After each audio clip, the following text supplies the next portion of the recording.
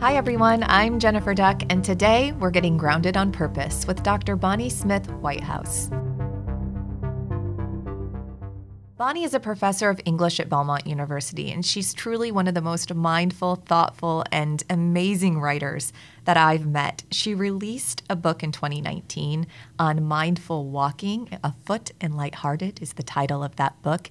And she has another book coming out this fall that I can't wait to share with you, and I've had the honor of previewing and we can talk about today. So without further ado, Bonnie Smith Whitehouse. Welcome to Grounded Jen. on Purpose. It's just a joy to be here with you and to be grounded with you and to take a beat, take a moment, take a breath, take a step, and, talk this morning. So thank you for having me. Well, I'm just thrilled you're here and that we're taking this moment together, because I think oftentimes we forget to, I forget to breathe. I forget to just take it all in, and we've been meaning to do this for a while. Yeah, whenever we see each other, we're going to the next meeting or finishing up one thing, and so it's really nice to have a chance to just sit and be with you. Yeah, and talk about your amazing work, which I want to dive into. So Afoot and Lighthearted.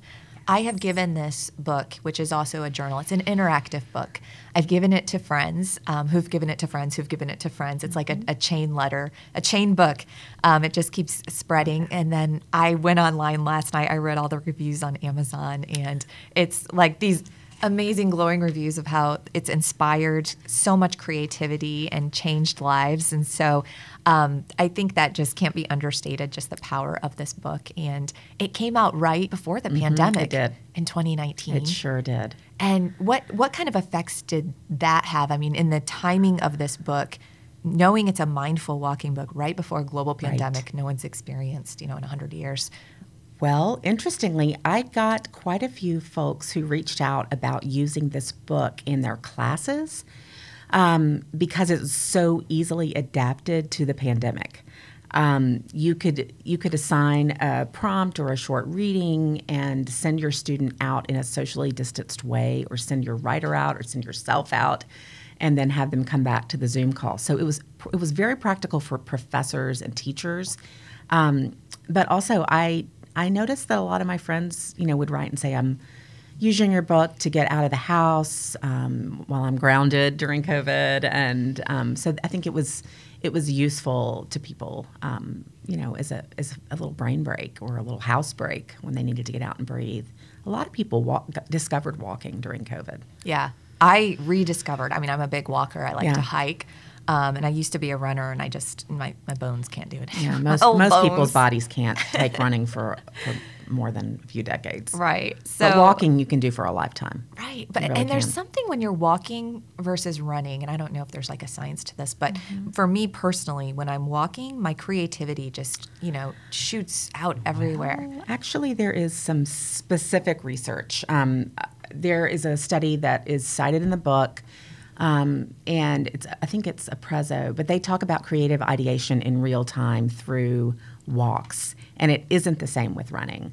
And actually, outdoor walking, as you wouldn't be too surprised to learn, generates more creative ideation, and people report more creative ideation when they are outside versus on a treadmill. But a treadmill isn't bad. It's not. It's better than sitting if you're trying to come up with a new idea.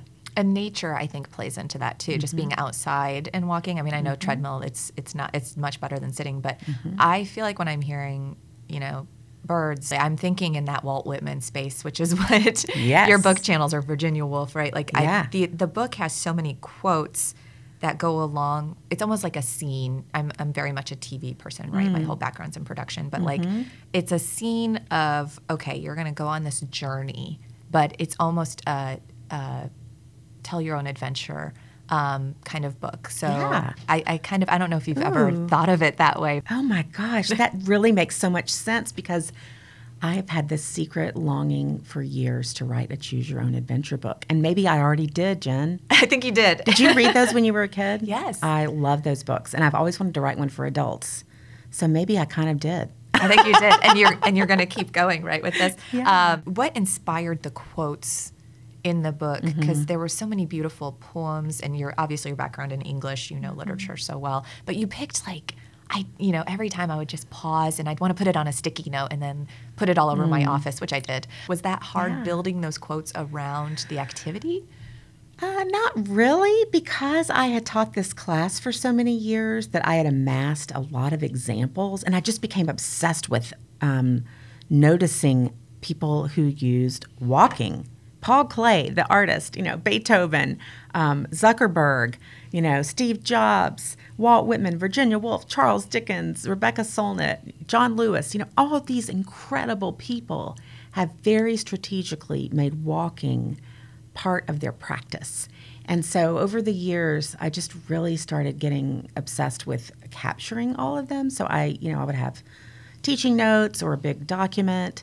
When it came time, when I got the book contract or I got the deal to write this book, it really wasn't that hard to write it because I had been amassing the ideas, the prompts, the quotes, the categories, I think, for so long that kind of came together. Whenever you're writing something like this, you have a master plan, and then you have an execution. You have the book that's going to come out. Something happened to you that totally grounded you, something very unexpected. Very. What happened as the book was being released? So the book was released in March of 2019, and it was so much fun. I got all this, these great little events and ways to share the book. And then in May, I was hiking with my kids in Sewanee, which is a place that's very important to me. We were on this super easy hike, and I was, trying to do some of the things that are in the book, talk to them about what they were seeing and noticing. And I stepped kind of funny in this hole, and my ankle twisted rather violently, and I fell. And I didn't just fall. I broke my leg in 3 places, and my ankle was disconnected. What is the word? What's the word when it's disjointed? Yeah, it was messed up. Yeah. Jacked up. Jacked up is the word. Anyway, it was the worst pain I've ever had in my life. Oh. I had to go from by ambulance down to Vanderbilt and eventually have this surgery to get my bones jacked up right again and put some steel or titanium or whatever they do, metal in my leg. And it's just taken a while to get better. And so I was grounded. I couldn't put weight on my foot for 8 weeks. I really had to learn how to walk again. And I remember going to physical therapy the very first time and just thinking, I don't know if I'm ever going to be able to walk again. This is major. And maybe being in my mid-40s, probably, I might have recovered quicker if I were in my mid-20s. But it has been a real journey. And I've thought a lot about walking meditation, which is part of this book. And the great Thich Nhat Hanh, who just passed on into the next life, and how he said we are to walk as if we're kissing the ground with our feet. And it's a way to love the earth and a way to love creation. And so in my journey to kind of learn how to walk again, and I've tried to think about when I go down on my right foot, I do generally feel pain pretty much every step, and what chronic pain is like, and how to transform mentally from this feeling of pain to feeling as if that pain is a kiss from my body to the earth.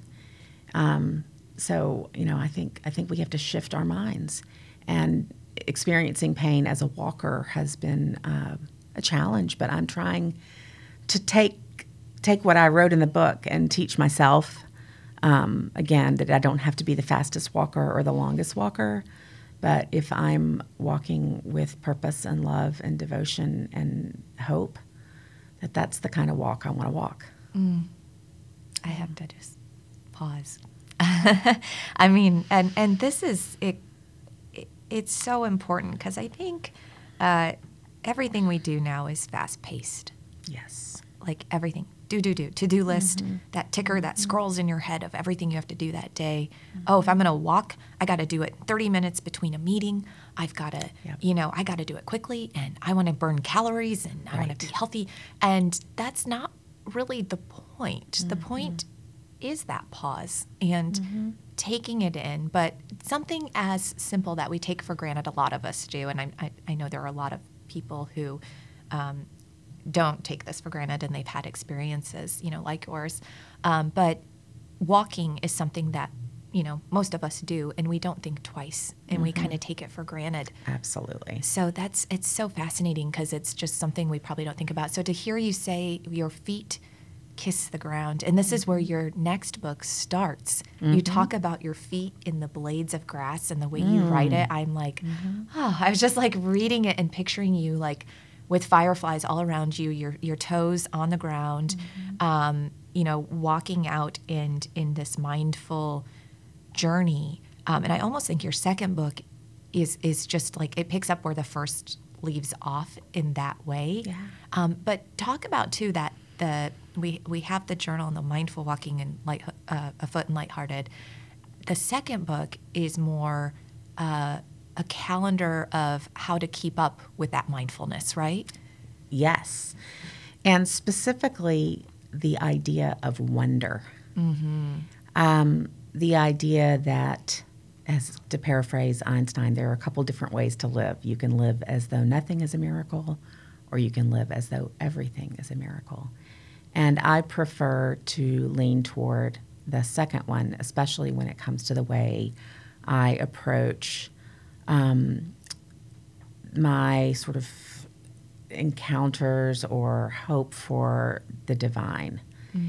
That so often we are, and maybe this does, I really hadn't thought about how it led in at the end of this book, but it does lead in really well to this idea that there's so much out there that is wondrous, that is exquisite, that is an utter marvel. And I would rather lean into that as opposed to feeling certain about everything. I'm someone who, I guess by nature, I have a lot of healthy skepticism. I'm just more interested in leaning into the things that we aren't as sure about and the things that are marvels and wonders. So I am always in awe of creation and the natural phenomenon that are in this world. So I grew up near the Smoky Mountains, where there is a specific species of fireflies, and I write about this in the book, but they all light up at the same time, and they communicate to one another in this sort of cosmic way. And it's part of a mating and breeding ritual, but at certain times a year, you can go to the Smokies and observe this. To me, that is incredible, divine, that is beyond belief. And I'm interested in those things that are beyond belief. I'm also interested in everyday things that can connect us to community, that can connect us to the world, that are very practical. Something else I write about in the book is that when Pope Francis became the Pope, the world learned about his affection for this painting called Mary, Untie of Knots, and that he liked to meditate on that painting. And how amazing it is to look at the divine mother, the divine, the woman who gave birth to incarnation, and watch her patiently untie a knot. Meditating on that is a wondrous thing. And I think learning from Pope Francis as that's an object of devotion, that's really fascinating to me. So the book is full of things that are wonders, and it is organized around the calendar, the liturgical seasons, and also a lot of the pagan, so-called pagan rituals that the Christian church translated into celebrations of saints or et cetera. So there's so much we can learn about pre-Christian celebrations and how they got to be connected to Eastertide, for example, or All Hallows, or, and so I really want to communicate a lot of that in the book, that these seasons are ancient rhythms and wonderful ways that we can observe wonder throughout the year. Yeah. And that word rhythm, that's what, it is. The book is very, it has rhythm as you read it. And again, it has this intention and interactive piece that I don't see in a lot of books and that I love. This is where I think you're just like, you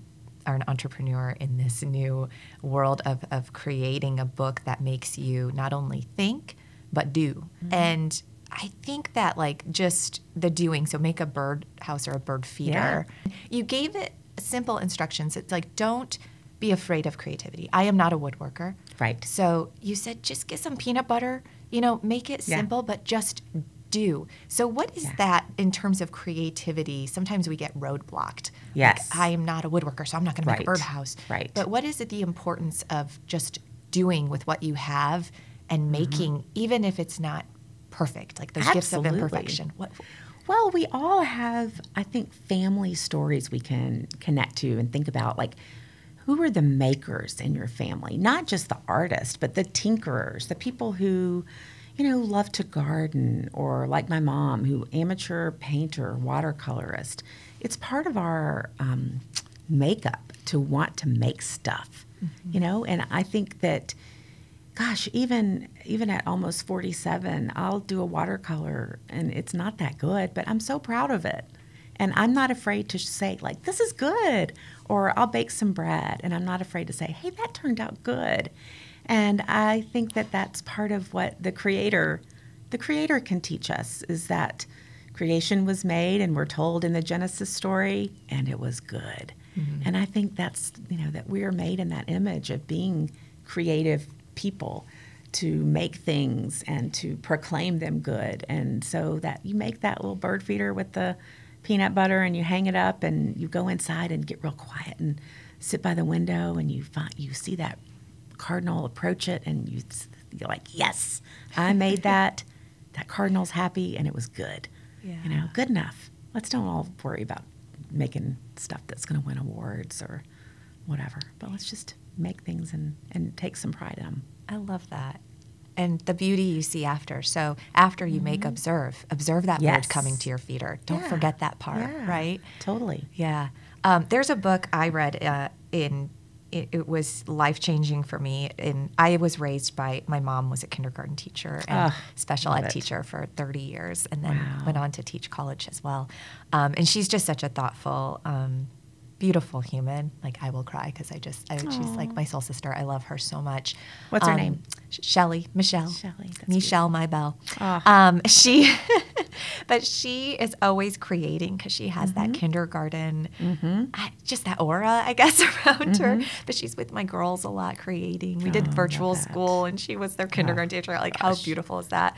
But I read this book recently. It's called Creative Confidence. Oh, yeah. Have you read this one? Well, I have it, but I haven't read it yet. Okay. It's amazing. And I did some on audio, but it's by the IDEO school. Yes, Stanford. Yes, at Stanford. Yes. And it's two brothers. And they have a beautiful story, too. But they say we lose our creativity. We start to become really self-conscious and stop being creative in kindergarten, like after kindergarten. So that is like the height of when we're creative. And we need to capture that creativity. We need to go back and be fearless and just put our work out there and just do it for ourselves. So is there, as you were researching and reading and writing all of this, did you see a lot of that come out in you? Like, oh, I'm going to do this.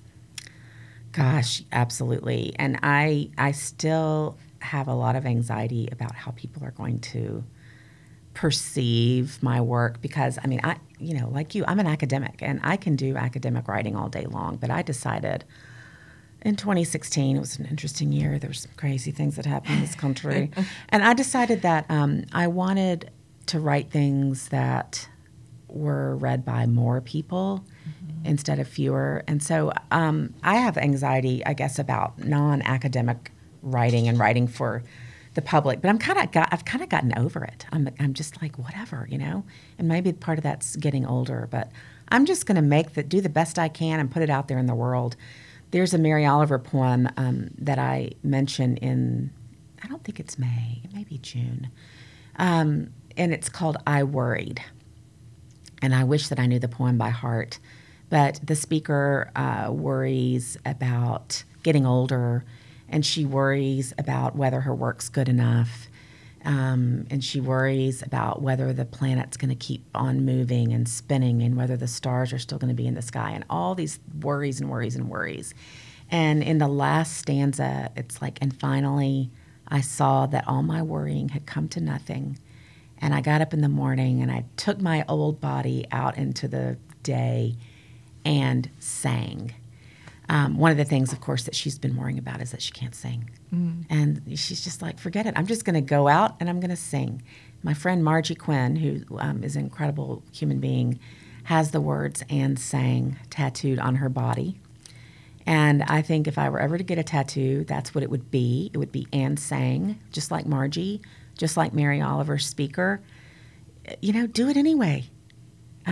Sing anyway, paint anyway, write anyway. I'm just going to write anyway. I'm going to get the things that are in my heart and in my mind and in my, soul, whatever that is, out into the world. And we only have so much time on this earth. I didn't know that I would mention this today, but I've lost my best friend to brain cancer, and it's just been really hard in a million different ways. When she got sick, she was grounded, and she'd been grounded for a while, but she still sang. She still put out all the joy and all the love and everything out into the world, and she was really honest in her writing, and in this beautiful book that she's left us about just doing it anyway. And so I am really embracing that in this next season of my life. Yeah. Doing it anyway. Do it anyway. Yeah. Do it for you too, right? Yeah.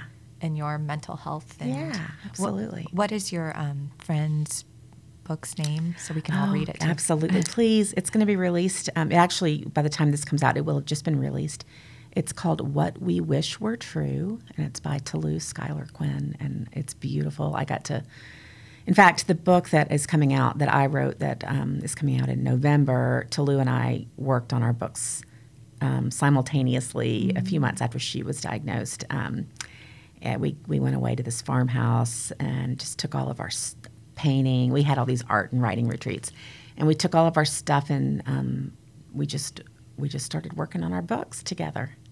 And it was really precious to get to have that time with her to create, because we had done that before she got sick, before she was diagnosed. We would take writing and painting and cooking and all these great things and just go away and have a little creative weekend together. Yeah. So, I think that's really important. It's something I want to keep doing in my life.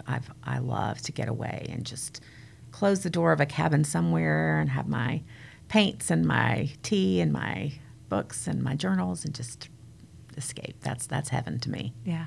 Very Thoreau as well, right?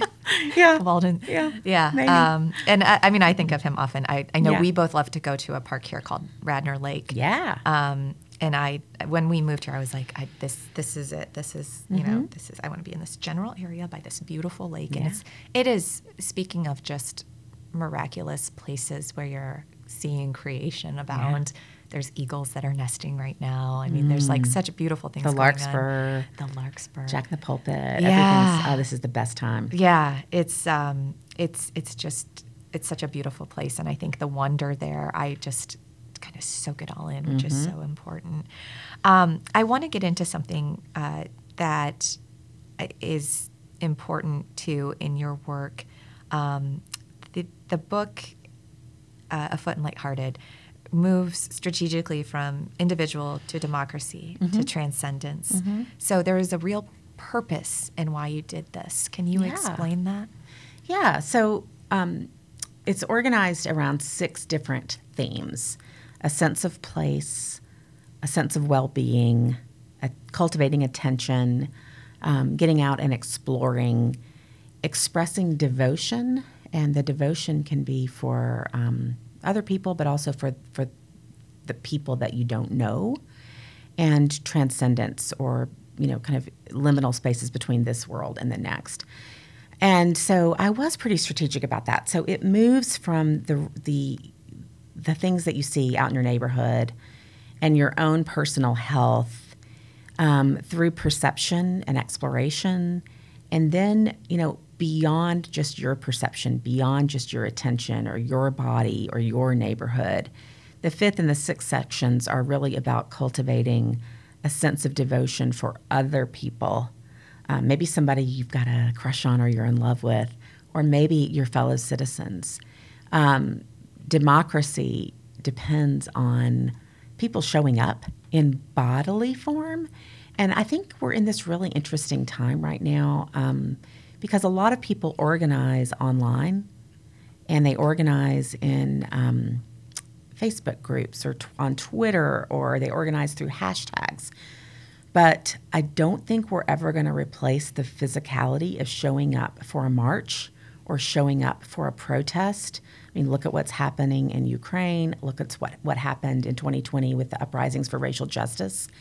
That being on foot, walking with your fellow citizens, some of whom you may not know, some of whom you may not fully understand, I think that that walking is essential.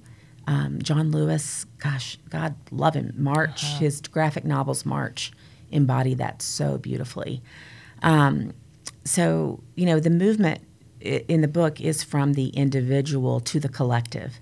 And that's really important. I hope that it comes through when you experience A Foot in Lighthearted.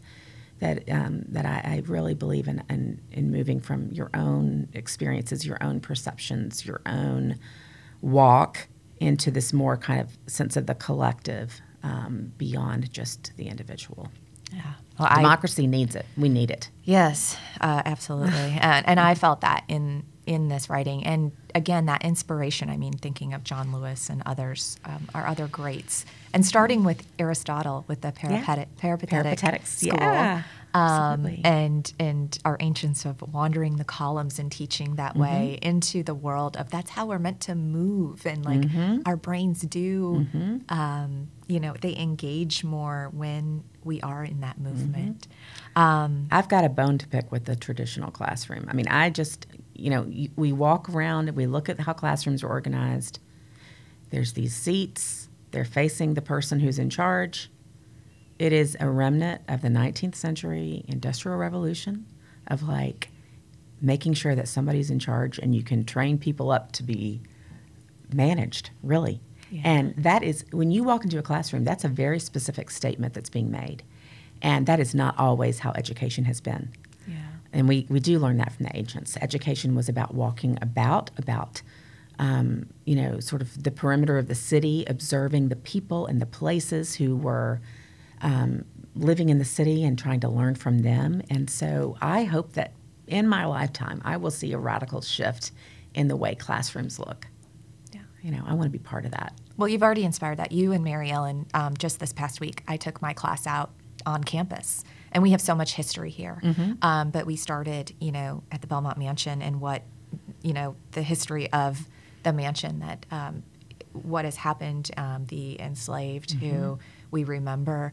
And we did Mary Ellen's Walking, Nashville Sites. Yes. And we went about, and then I said, okay, find something on campus that you didn't know before, and let's just question it. So one of the things, oddly enough, there are 7 dog statues on Belmont's campus. 7? They counted 7. We'll do a fact check later. Okay. But I said, that's interesting. Okay, we're going to go sit on that and kind of understand what it is. And it was the founders of Belmont were 2 women, and they loved animals. Belmont actually, this is what the students had told me, we're doing more research, but that there was actually a zoo here. Yes. So there's so much history of just when you walk out your front door and you walk by the same statue every day and you never think twice about it. But I made us think about it, all of us, me included. And it was such a beautiful thing. And I think that's the way to teach. So you've already inspired that in me, and Mary Ellen has as well. It was just a pretty day. And I'm like, okay, we're going to scratch the syllabus, get outside. Yeah. And we're going to do this. It was so awesome. Well, and to get back to like the idea of the ideas in my second book, the Seasons of Wonder book, you and Mary Ellen have to put yourselves in a posture of wonder or unknowing, as opposed to the typical way that we think of professors as having all the answers and knowing what every minute of the class is going to unfold. And so I think there's a lot to be said for the openness that you two embodied in that classroom, so-called classroom, that class time, I should say. Letting them see you without knowing the answers. That is so important. Yeah. I think that's so important. Well, no one has all the answers. That's the first thing I say. And nothing is black and white. Nothing. There are no silver bullet answers to a lot of life's questions. Like this is just a constant wandering of wonder. All right. So I want to get to our speed round of questions. Okay. I did not warn you about this. Oh, boy. But, okay. This is our final round, and just in a few words, explain to me, What does the word grounded mean to you? Grounded means rest. Oh, I love that. Rest. Mm-hmm. Okay. What's keeping you grounded right now? My boys, and how much I love to rest with them and laugh with them and learn about what's on their mind and how their days went. And that love and that joy is my rest. How old are they? 9 and 11. Wow. Yep. Yeah. Rest with 2 boys, 9 and 11. That's I have to make them lay down. It's like, come cuddle with me, and and we're going to rest and talk together. Oh, I love that. I love that. How do you funnel through or block out the noise, whether that's a phone buzzing or these voices of uncertainty that we've been talking about? Mm-hmm. I've gotten very purposeful with my phone, with whatever that new thing that you can do now is to focus time. I don't let it ring during the day, and I don't hear my text messages anymore. So, I don't know. Hopefully I won't miss anything really big. So far, so good. Yeah. I also meditate every day. That's been part of my, my discipline for the past few years. If you had to sum up your purpose in 5 words or less, what would you say? I would quote Alanis Morissette. My mission is to keep the light in your eyes ablaze. Do you know that song? I need to go revisit that. I love Alanis Morissette. I do too. I thought you were going to say You Ought to Know. Nope. I think that is the most gorgeous way to think about the way I see my purpose is to help other people find and keep their light. Mm-hmm. And that song and the video that accompanies it is life-changing. Oh. Beautiful, beautiful message. We're going to have to visit that. What's feeding your purpose right now in terms of books, podcasts, documentaries? Ooh, what a great question. So this is so random, but I'm studying this ancient woman named Hildegard of Bingen, and I never had heard of her until I started writing Seasons of Wonder, but she was this fantastic thinker who helped us think about creativity and music. She was a mystic. So I'm sort of obsessed with learning about her right now. Matthew Fox, I'm reading Matthew Fox's book about her as well as her own writings. Mystical, wild stuff. I love that. Yeah. I'm going to check that one out. Well, thank you so much, Bonnie, for joining. Jen. This was just such an honor and a pleasure, and I am going to try to be mindful, rest my mind a little more, pause a little more today as I look at my calendar back to back. Me too. Yeah, but thank you for that reminder. It's such a blessing. So I love what you're putting out there, and I've really enjoyed listening to your podcasts, and I'm just humbled and honored and grateful to be here with you and to get to speak with you, and I hope that you have a beautiful, beautiful weekend. Thank you. You too. Thanks. And thank you all for listening to Grounded on Purpose. If you enjoy the podcast, please take a moment to subscribe and leave a rating, which helps others find us and helps our small team know to keep producing more episodes. You can also follow us on Instagram at Grounded on Purpose or on our Grounded on Purpose Facebook page. Today's special episode was produced by Jordan Shadow and myself. Music is by Jay Loren and Michael Lekshi. Every day is a gift with a new lesson. Join us once a month as we get grounded together on purpose. Thanks again for listening.